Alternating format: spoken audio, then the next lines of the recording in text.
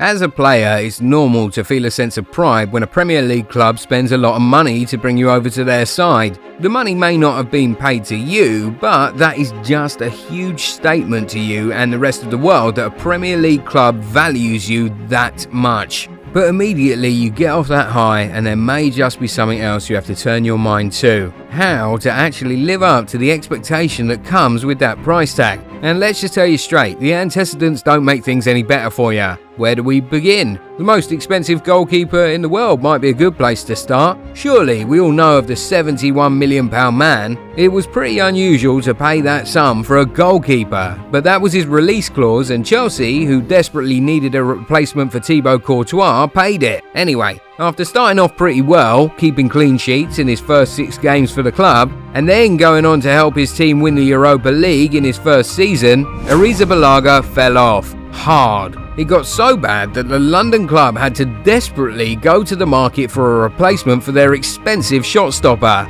And it didn't matter that the replacement was older, they just needed somebody else, and quick. Luckily, it worked out for Chelsea. Edouard Mendy turned out to be what they thought and hoped Kepa would be. And as a result, the Spaniard was immediately relegated to the cup games and the fixtures where Mendy was not available. And that was not Chelsea's first rodeo. The London club is no stranger to this curse of the record signings at all. They saw hell with Fernando Torres, and sincerely, his time at the London club defied logic. Before joining Chelsea, this man had the entire world at his feet. He was scoring goals for fun, both in the Premier League for Liverpool and at the international level for Spain. Torres scored in back-to-back Euros finals and finished in the top 3 of the 2008 Ballon d'Or rankings. He was unstoppable. But the moment Chelsea broke the bank for him and made him the most expensive Spanish footballer in history, as at 2011, everything changed. The £50 million Chelsea paid for him was the most that any Premier League club had paid for a player. And that also made Fernando Torres the 6th most expensive player at the time.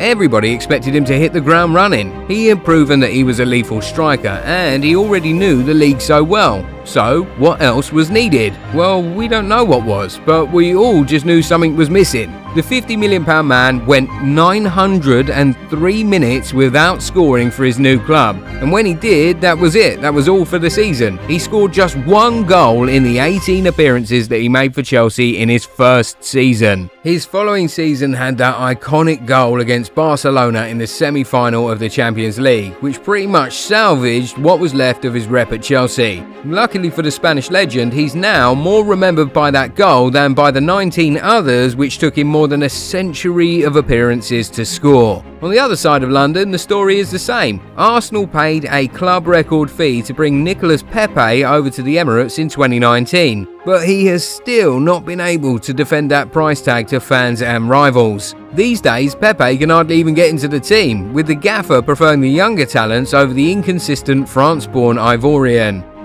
Wait, did we just say an inconsistent France-born footballer who plays for a London club? Surely that reminds you of Tanguy Ndombele. Tottenham Hotspur splurged a club record for Ndombele in 2019, and it's just not been a very record-breaking run from the Frenchman since. There's hardly a better word to describe the 25-year-old's time in London than inconsistent. He's on today, off tomorrow. At first, many thought Mourinho was the problem, but the case has been the same under 3 other managers, so we're thinking maybe it's the curse of the Premier League record signing. In case you're thinking it, no, this is not just a London issue. Paul Pogba rejoined Manchester United in 2016, and that transfer made him the most expensive player in the world at the time. And in the 5 years plus he's been there, it has been an absolute roller coaster. To be fair, Pogba has had a couple of stellar performances here and there, but the reality is that the World Cup winner might end up leaving England without actually hitting the expectations which came from that huge price tag.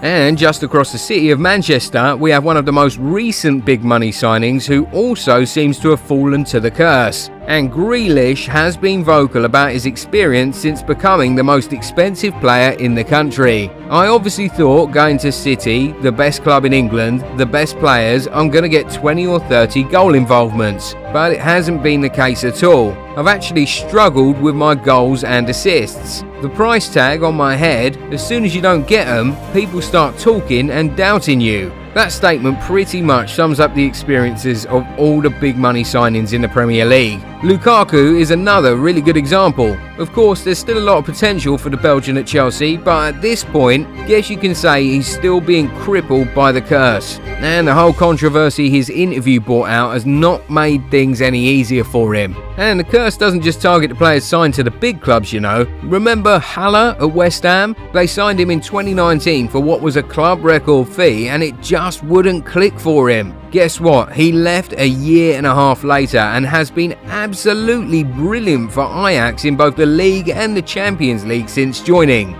This just further reinforces the notion that the curse might actually be real. There's also been Brewster at Sheffield, Fabio Silva at Wolves, Buendia at Aston Villa, Joe Linton for Newcastle, and Ben Gibson at Burnley, who have failed to live up to their record fees among the smaller teams. But then there's one club this curse never seems to affect. When Liverpool spend big money, they almost always get returns on their investment. Okay, maybe except Andy Carroll, but Coutinho, Alisson, and ultimately Virgil van Dijk have all lived up to their huge price tags at Liverpool. So it begs the question, what does the Merseyside club do in the transfer window season in, season out that keeps them immune from the curse of the Premier League record signings? Let us know your theories in the comments. Also, subscribe to the channel and turn on the bell notification so you don't miss any of our videos. We'll catch you in the next one. Till then, peace.